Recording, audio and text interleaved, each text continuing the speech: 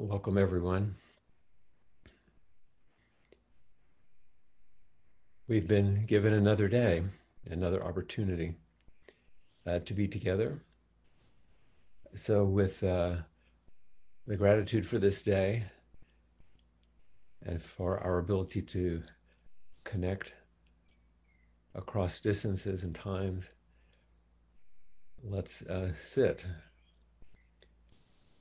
in our stillness and uprightness as a celebration in some ways. Certainly, a way of honoring um, what we've been given and what we offer back in return.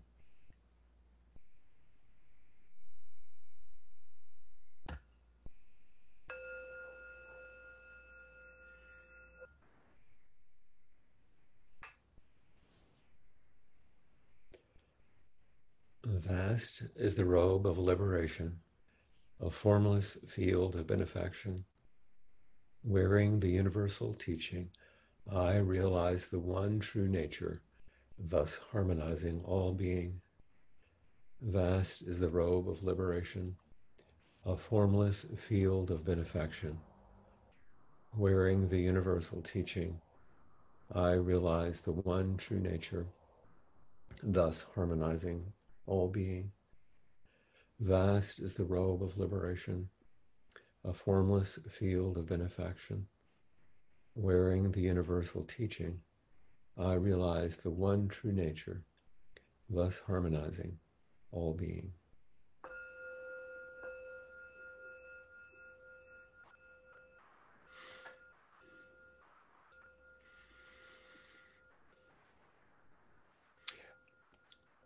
Excuse me, I realized as chanting just now how much I miss a particular thing I haven't really thought about as much is out of the silence, pardon me, of our sitting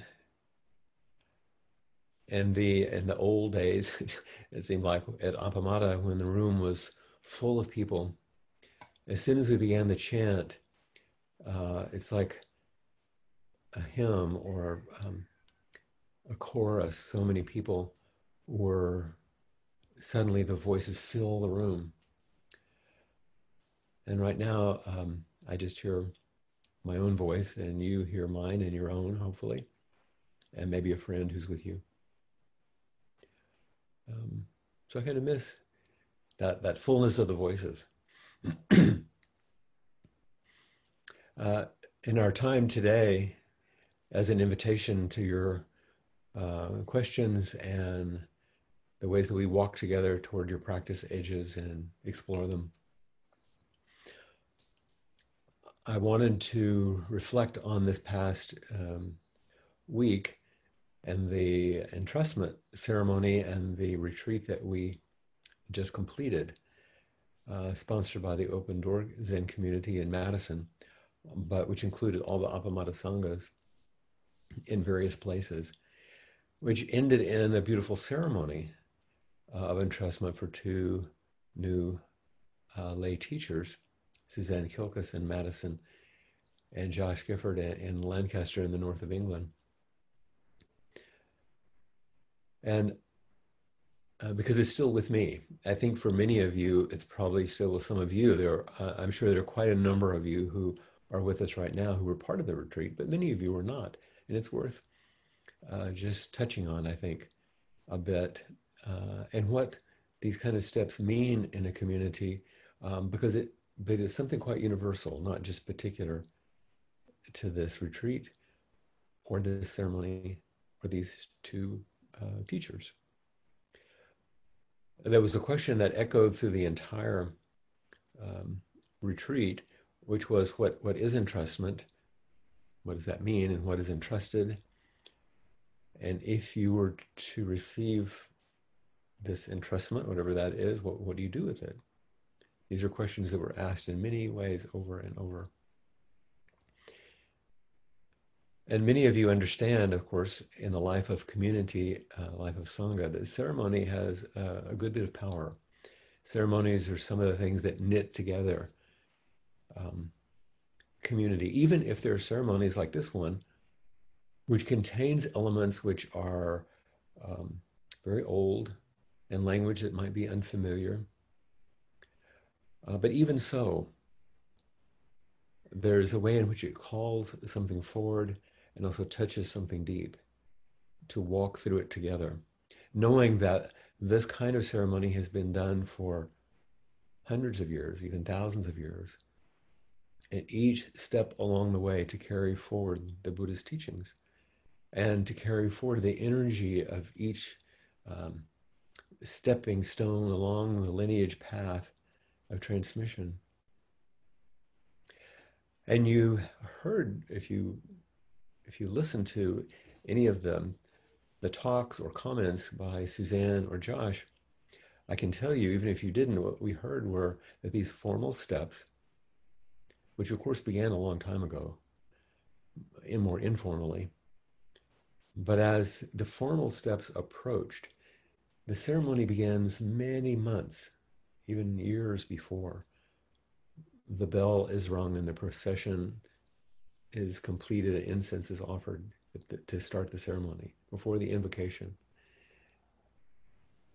Something begins to move in the person and around the person in response to the person who's enacting the entrustment for everyone else, who's the stand-in, but also is taking a particular set of vows in response to a kind of an aspiration to support others.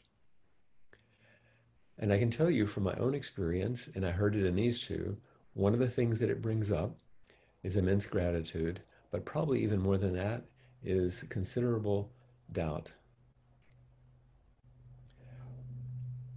And not doubt as some frightening, shocking thing that's a challenge. It's realizing the magnitude of what one is stepping into. And it's hard to remember that nothing is being given. And doubt is, I think, in some ways, one of the most essential Dharma gates that we step through. There's that question, will you step through this Dharma gate, even if you have doubts? Dropping away all the ideas that there's any sort of elevation or special recognition being given in some ways. There is a recognition, but the recognition is something that's already happened. And that's quite a beautiful thing. So I want to read just for a second, or just remind you of a very old story. This is one of the collections of our ancestor stories. We sometimes call koans. And this is a very short one, and an old one. One of our Chinese ancestors, Jiazhou, who was a very prominent teacher in the Golden Age of Zen, between the 6th and 9th centuries or so. One of the students asked him a kind of a classic question. It, in some ways, wasn't that personal. It's a classic kind of question. And the question was, why did Bodhidharma come from the West? And that question, Bodhidharma is the mythical or maybe real figure of the person who apparently carried Buddhism from northern India into China, to Shaolin Temple and then on. So he's the archetype of the movement of the Dharma from northern India into China, where it met Taoism and Confucianism and Chan evolved. Coming from the West means from the other country. And so it's a question about, how did the Dharma get here? How was it transmitted? And why did it get entrusted in this way? Why did Bodhidharma come from the West? And Jiazhou replied to the questioner. Maybe I'm imagining with a nod to the window, the oak tree in the garden. That was his response. One of those responses that seems surprising. How is that a response to that question? I'll get back to that. If you're not too daunted or frightened or think you have to understand these things, sometimes it's nice to step outside the stream of ordinary time into these old stories, maybe through ceremony, and meet the minds and hearts of these old ones who came before us, who died a long time ago. And in doing so, as we reach across time, and when we enact these ancient rituals, you're shown a light that you've been searching for and realize it's your own light. The student is saying, why did Bodhidharma bring Buddhism here? Why did he come from the West? Why did this transmission happen? What's this all about? And Zhaozhou pointed to something close at hand and ordinary and natural, as if he's saying, you don't have to reach so far. What you're looking for is right here in your own garden, right here.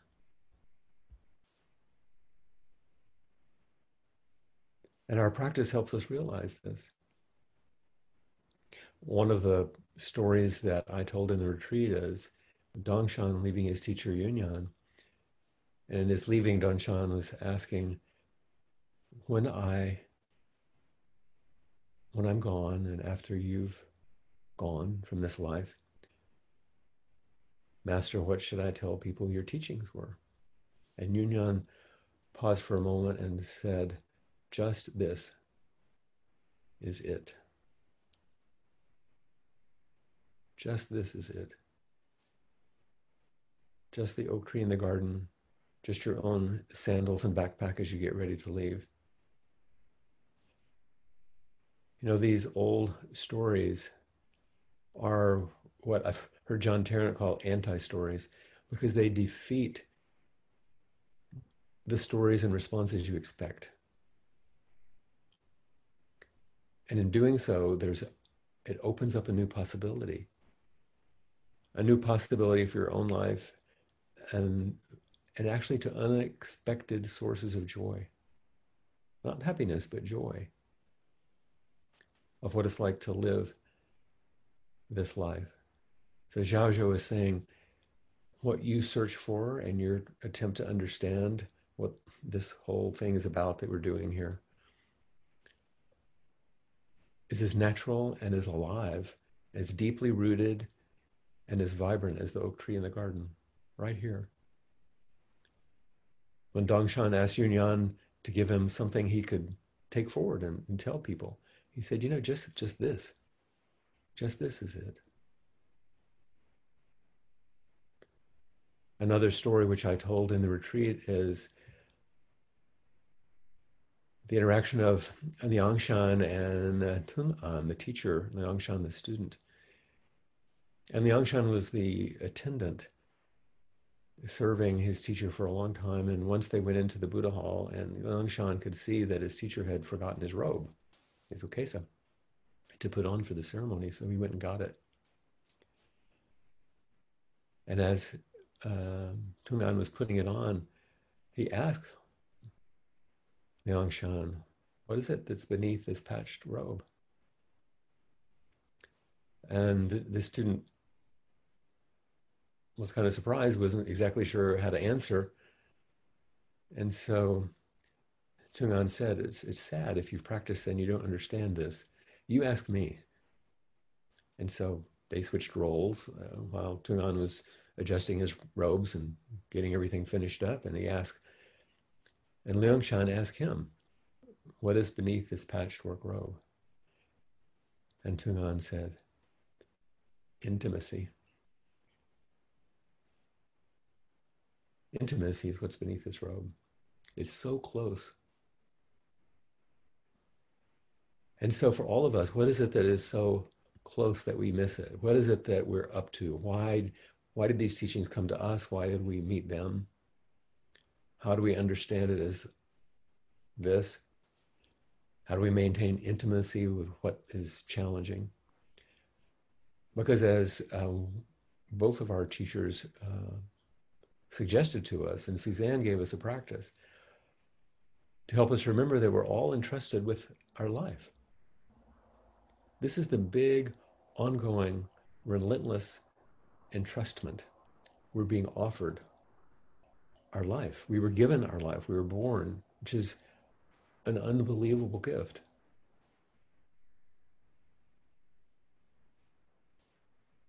So what is it that this entrustment looks like in our practice? Why is it important? In the ceremony, there are some steps, which some of you saw, and if you didn't, simply, they're entrusted with the three treasures, Buddha, Dharma, and Sangha, and the life of the Sangha. This is what the teachers are entrusted with, the treasures and the life of the Sangha.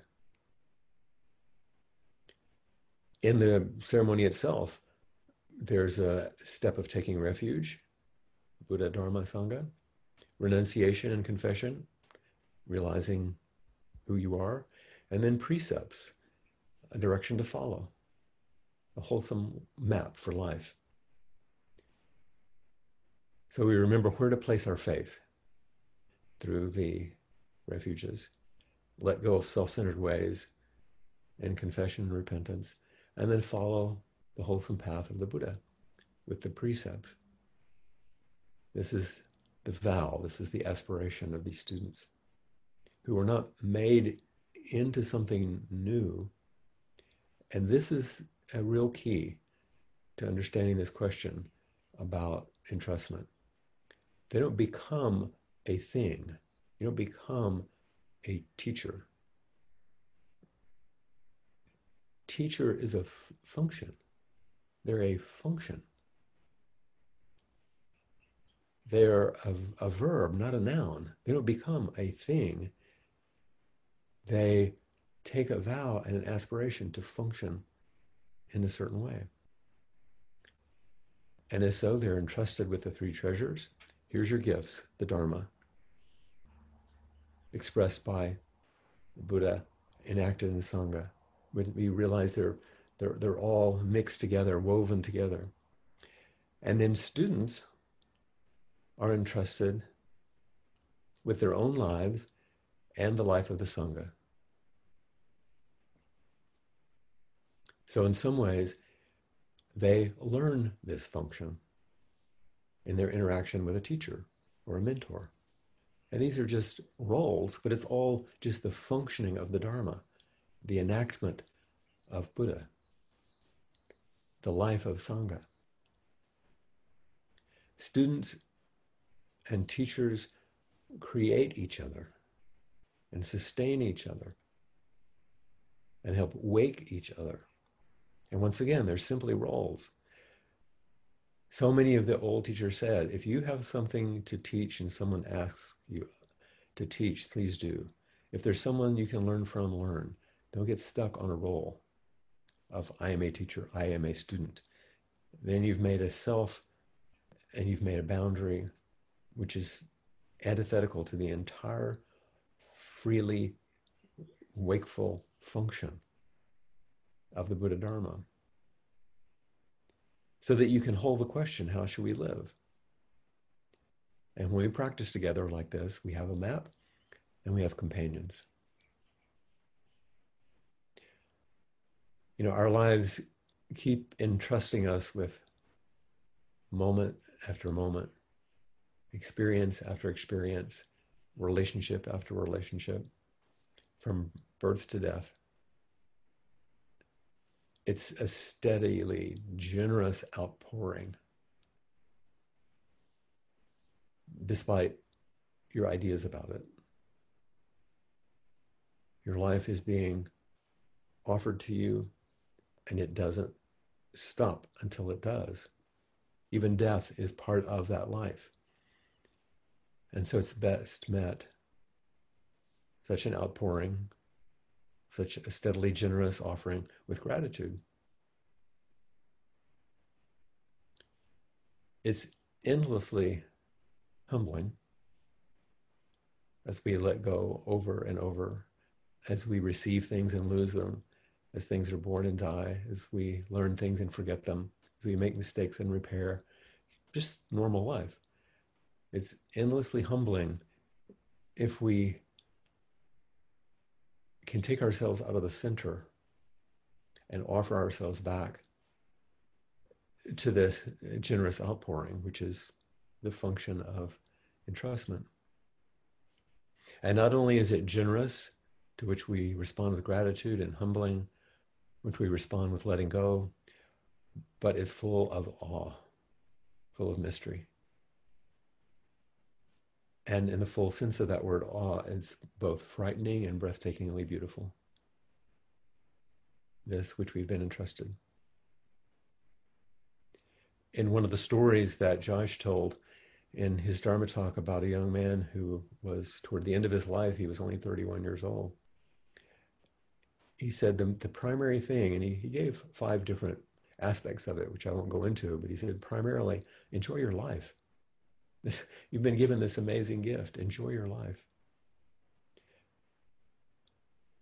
I would say, certainly appreciate your life. Appreciate that you have this amazing life.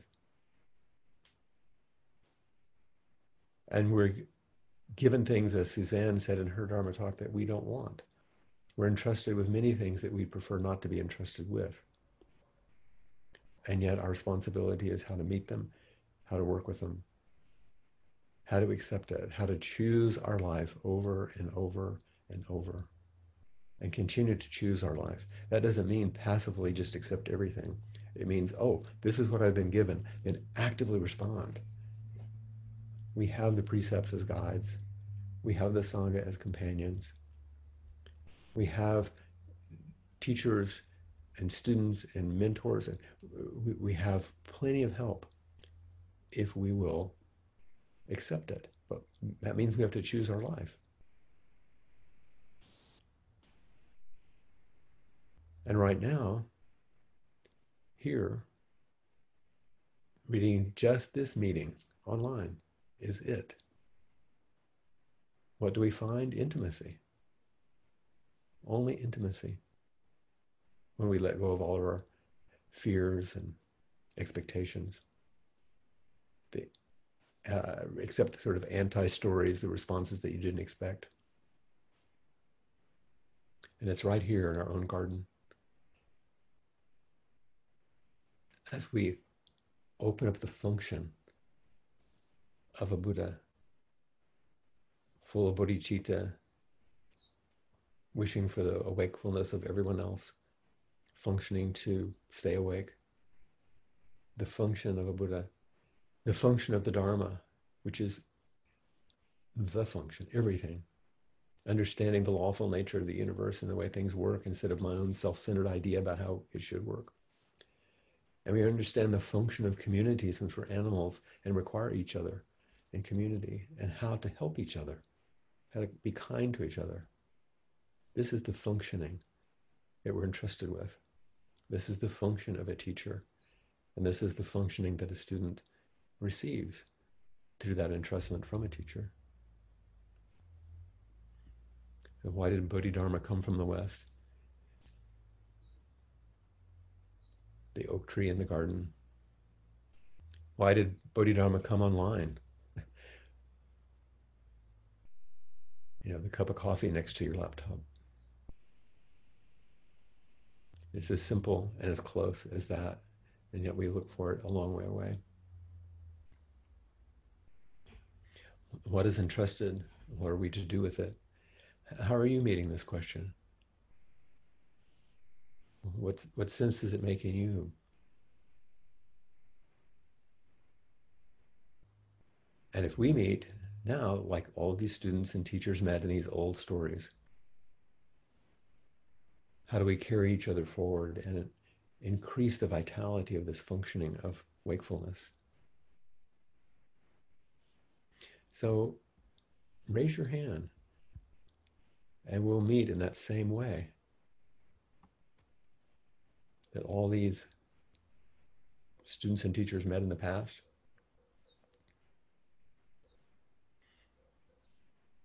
To find that light that you think might be somewhere else and is actually in you.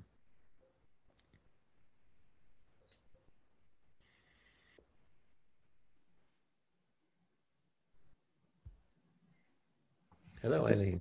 Hi, Flint. This was kind of unplanned, so I don't have a microphone on. Can you guys hear me okay? I hear you just fine. Uh, Unplanned, good. yeah, I did it so quickly, I didn't know I did it.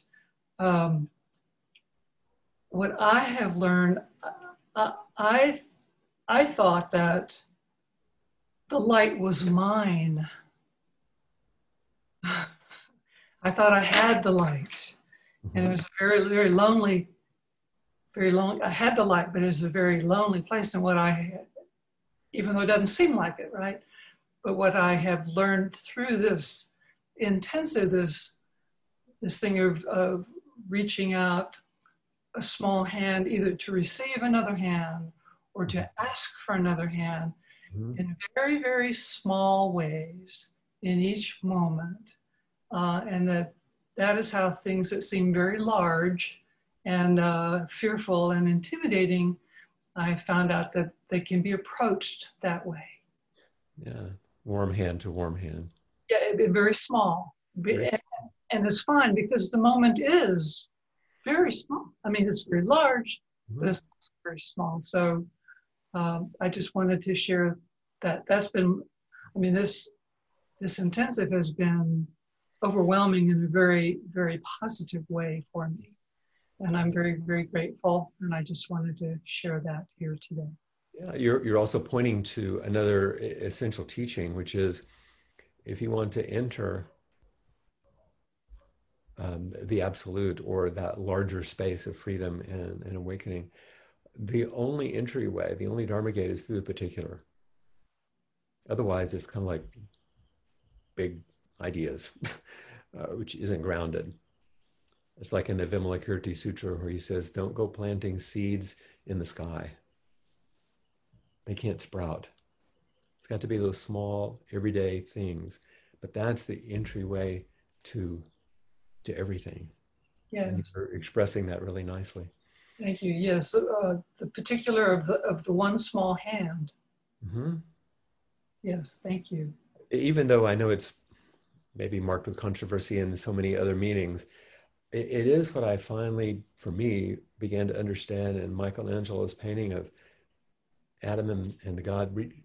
It's that little, just that little hand. It's all this grand stuff, but actually, it's that little touch, that little reaching out, which uh, which I chose to take from that, despite whatever other meanings there might be. Yeah, thank you. Well, you're welcome. And also, I just wanted to say how grateful I am, we are for our new and trusted Josh and Suzanne. Mhm. Thank you They very were much. so marvelous in their expressions, weren't they? So beautiful, beautiful gifts, jewels, fruit. Very happy. And thank you for supporting the whole functioning of the retreat in the ways that you did. Thank you all.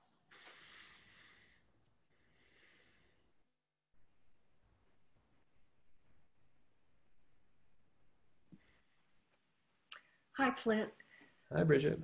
I did not participate in the retreat, but I did attend the entrustment ceremony and was Oh, very yeah. touched by it. Mhm. And today I'm so busy preparing for my son's wedding this weekend. I actually had thought about not coming today to inquiry, but then I thought, no, this is just what I need. And it's so remarkable that you talked about vows because Mhm. I still need to prepare a toast to my son. My former husband and his wife and I are hosting a brunch the day after the wedding. The wedding was postponed from April till it'll be on Friday. So we're doing this on Saturday. And everything you've said makes me realize that so much of what I've learned about life and living, I've learned from my sons. Mhm. And it's with deep gratitude that James is marrying this Friday. And Mhm. um, he was engaged 4 years ago, and that relationship ended. And I was very concerned about his mental health. I thought we might lose him because he was so devastated by the end of that Mm. relationship. And so the fact that he's going to be making these vows, I can see now that all of this is just a continuation of life. And I'm very, very joyful for this opportunity to be both the teacher and the student, and how you've woven this together. So I mostly want to express gratitude. Yeah. And Well, it's the ongoing entrustment of, you were entrusted with him yes. as a mother, and then he's entrusted with a mother. Mm-hmm. And you've had this relationship, however you've had, and now he's making vows through a ceremony like we did this past weekend, in which these two will entrust each other. Mm-hmm. I like in the oldest forms of sort of the marriage ceremony that we understand in the West, there's an ancient phrase which you might be familiar with. I plight thee my troth, Mm-hmm. Okay. which basically says, I pledge my truth. Oh, okay. I pledge to be, and it's in some ways a beautiful expression of what our vows are about. Mm-hmm. I'm going to offer myself completely to the truth of the matter, which is the Dharma. Mm-hmm. I'm certainly going to tell the truth, which is part of the precepts. Mm-hmm. I'm going to receive the truth, which is the big Dharma gate of life, turning toward life as it is. Mm-hmm. And so to understand marriage, which every moment, in some ways, feels like a marriage. I'll be in full loving relationship with this, but Yeah. I'll bring you my truth. I'll show you who I am. I'll be myself with you, Mm-hmm. which is, I think, altogether kind of a lovely way to think about the vows. Mm-hmm. In the Buddhist tradition, in the marriage ceremony, we actually offer the precepts and say, here's a way to live your life together. Mm-hmm. Tell the truth. Don't harm each other. Mm-hmm. Don't take things that aren't yours. Don't misuse sexuality. Don't intoxicate yourself. It's like, oh, it's a pretty good map. Yeah. Yeah. It is. Enjoy it. Enjoy every minute. I intend to. And congratulations. I know that I will be able to be more present to all of it because of what I've learned in the presence of you in our community. And so my gratitude is not just to you, but to all of you who are supporting me in this endeavor. Yeah. That function of the life of the community is what we're entrusted with. And you see it at Appamada, in the larger Appamada. I see it function so beautifully all the time. Mm-hmm. That's true. Yeah. Well, enjoy yourself. Abrazos and Have a great time. Okay, thanks. Mm-hmm.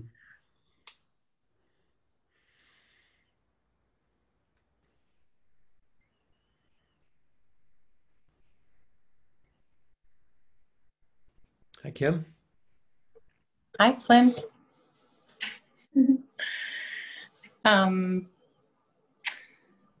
Thank you. Just can't get enough, That's good. I mean, I can't get enough of you. Is that what you're saying? No, I was saying. But it's such a treat to have these Tuesdays right after the retreat. Mm-hmm. Lovely and important. So something is sinking in for me a little bit a little bit more. Like I can feel it in my body in the talk that you just gave with the koan that you offered of the oak tree in the garden, the cup of coffee next to the laptop. I don't have a cup of coffee, but I have a bowl of soup. And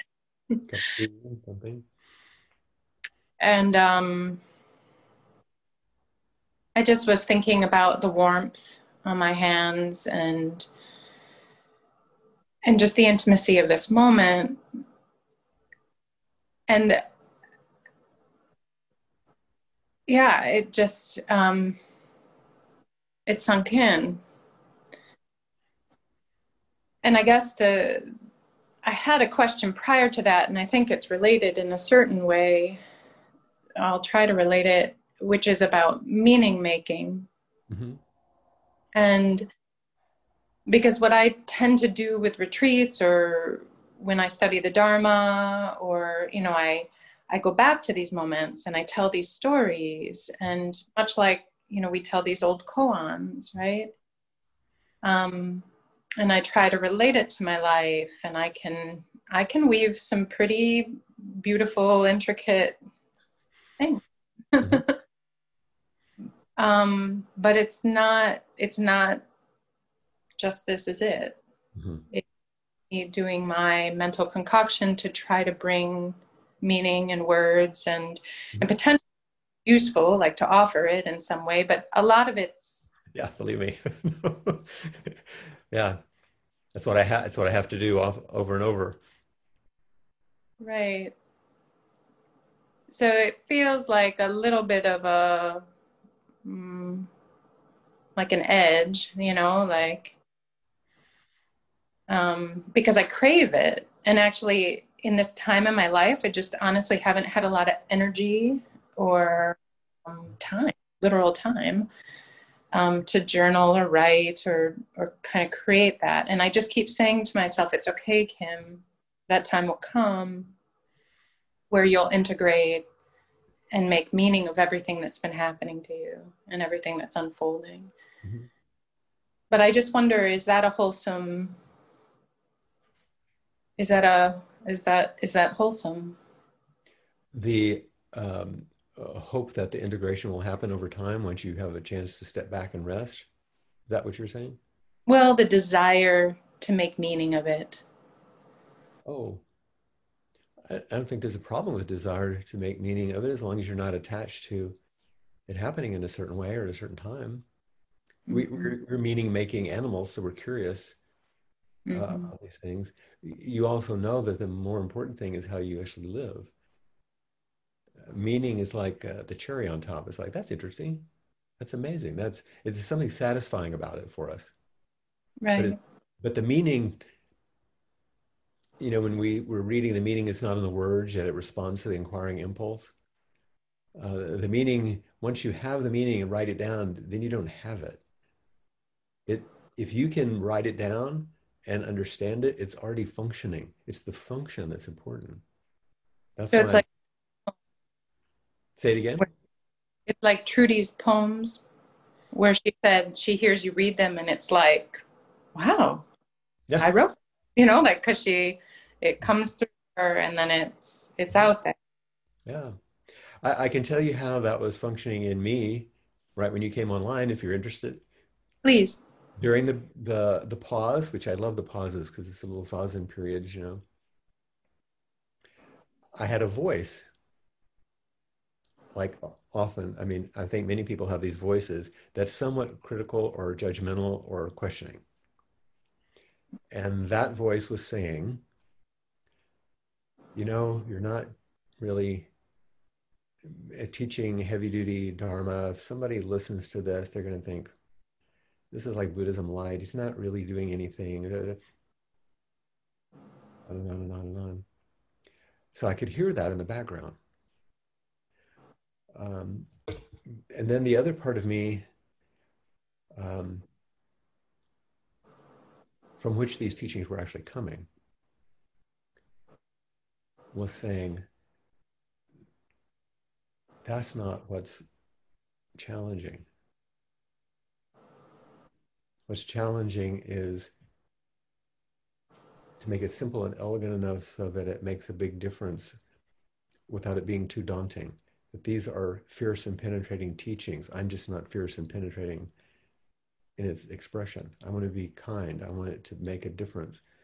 Um, so I was trying to balance, this is my way. And I'm not teaching esoteric Dharma, and I'm not giving all these, fancy teachings that people come and listen to. And I don't know if they understand them or not, but somehow they're wowed by them. It's like, well, apparently I'm not going to do that in this life. And to keep it simple and human, not just to be consoling and patting people on the back. I think it's challenging in ways, but maybe a little sneaky. Yeah, What's that? don't say penetrating. And and it sure feels challenging sometimes, Clint. So I was just telling you how that stuff goes on in me. And if Yeah. I let all of that go, the conversation back and forth, then I can meet you. Yeah. And the function of meeting with some freedom and some clarity is the function of all of that anyway. Yeah. Yeah. Well, I think what I mostly want to say is your Dharma talk offered a little further glimpse of intimacy for me. And that felt incredibly penetrating and incredibly dear to me. So Thank you. Thank you. Then it's functioning. it's functioning. Yeah. Good. And I'm grateful. And I'll echo Eileen and say, to have this wedding of our sanghas through the entrustment ceremony. You know, I wrote Josh and Suzanne in a thank you email together. I said, because in some ways to me, you guys are this Dharma brother and sister now. You know, the two of you won't ever be separate in my mind as my teachers. And I'm just very, very thankful. So Yeah. Thank you.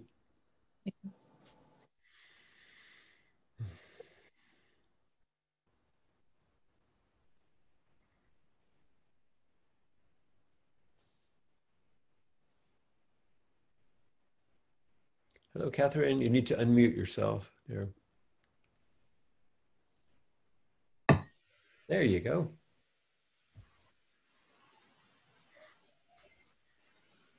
I just wanted to respond to what you just said about your self-doubt, which I find it really helpful to know that you have self-doubt. And when I wrote to you about starting to read koans and reading about teachers who walloped people over the head, that almost literally it was that kind of voice that wanted to say, maybe this isn't hard enough. Maybe I'm not being hard enough, or maybe I'm not being committed. It's such a familiar route to me, and I can see now just how abusive it is for myself. You spoke in a letter to me about well, the way I interpreted it was that the way we are approaching Zen, it's like the going through the rain and getting wet. It's something gentle. And I know that had you been the sort of teacher who walloped people on the head or who humiliated them to see how they were getting along with their ego, I wouldn't be here. That's right. And I appreciate how you teach very, very much. But the reason I wanted to speak with you is that I wanted you.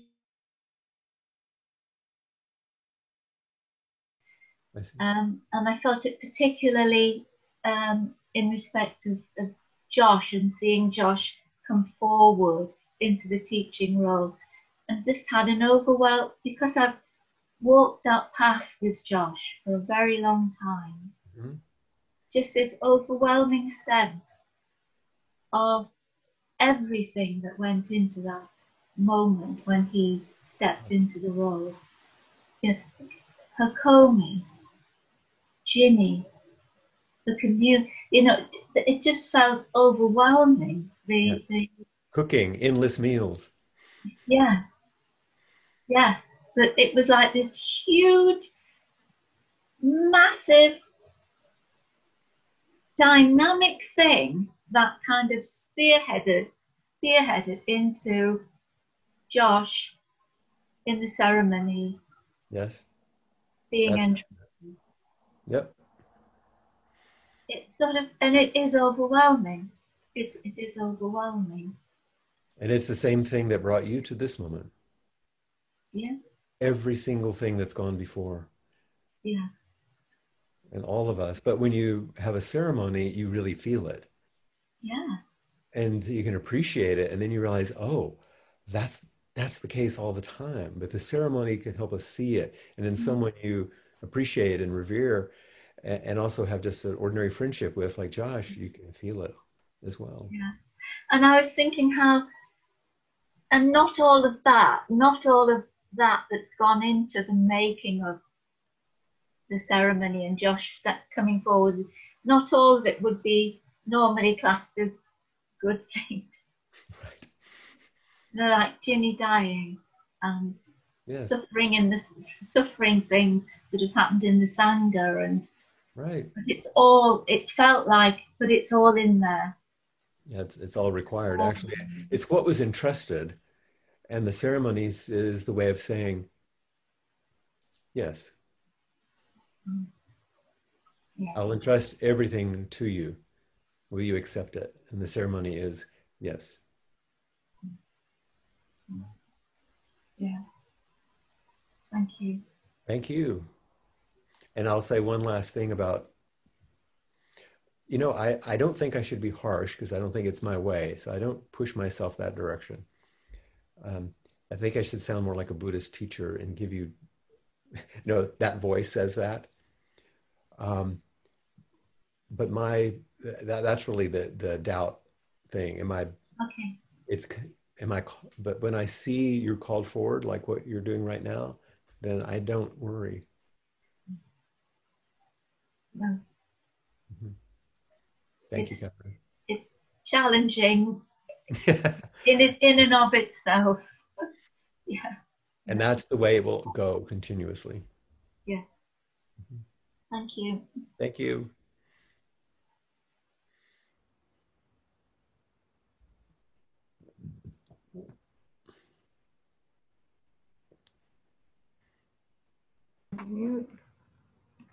Hi, Rosemary.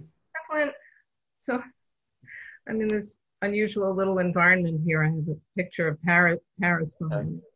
But I wanted to say about the retreat that I was honored, blown away by the two teachings of the two entrustees. I learned, I learned so much. And it was so lovely how different they were. Yeah, isn't that great? They complemented each other so beautifully in their approach, in their lives, in the way that they express themselves. And it was so lovely. And and also to, I felt part of the, I guess, embodiment of what they were being entrusted with. I was being their student for that little time. That's right. So, That's right. Yeah, thank you for that being the focus of the retreat. Yeah, it looks like it's still moving in you. Oh, yes. It will be for quite a while. I have a lot more that I feel, but that was one that I wanted to share about those particular people. Very special. Yeah.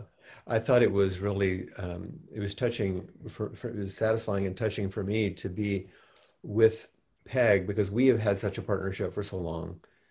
And then to invite these two who haven't been in partnership really in some ways, but in some ways have, even at a distance, and then could share the ceremony together. And it's this reflection in the mirror. This practice as we teach is so relational. I think it's altogether appropriate that it be expressed in ceremony in that way too. And you could really feel it, see it. Absolutely. Absolutely. Yeah. It was wonderful. Thank you. Thank you. Good to see that Parisian roof there.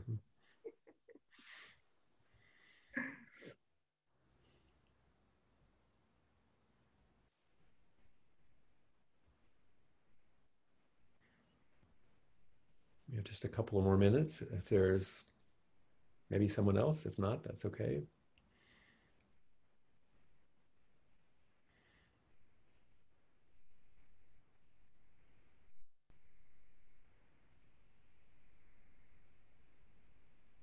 Maybe that's everyone who's raised their hand for the day. Thank you for entrusting all of us with your presence, your arriving to ask questions or express your gratitude. Tell us about your lives. This is the entrustment, and we receive it and offer our lives in return. And that ability to receive And that capacity to offer back is opened by the practice that we engage in. And no matter how much you know about Buddhism or understand about the history of Zen, or how many koans you have passed, or things that you've memorized, if you don't have that capacity to receive the life that's entrusted to you and offer yourself back to it with some clarity, then it really is for naught in a way, because this is the function of our practice. This is the function of a Buddha. This is the function of the Dharma flowing. This is the function of community that we care for.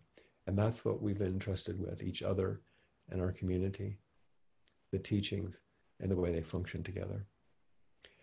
And the chant that we do here at the end is a way to express our aspiration that that way continue to open and that we not get caught.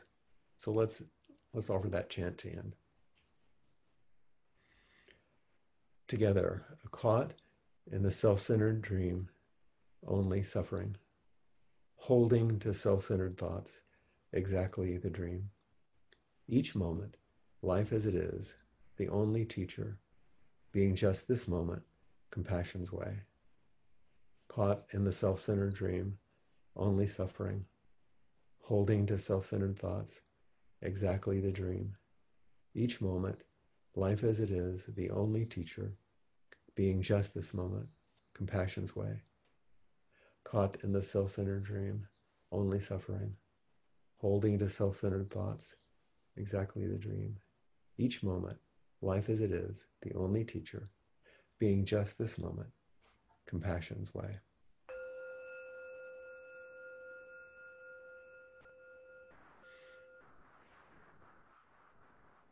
Thank you very much. Appreciate your life. I appreciate Jessica coming and helping us now. Thank you so much, Flint. Thank you so much, everybody, for joining today and for everything that you've shared. Appamada's programs and facilities are supported by your generous acts of contribution. And you can make a contribution by going to the website at appamada.org. Your generosity makes all the difference.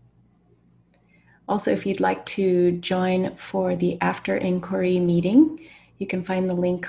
It starts right now, and you can find the link on the calendar. Thank you.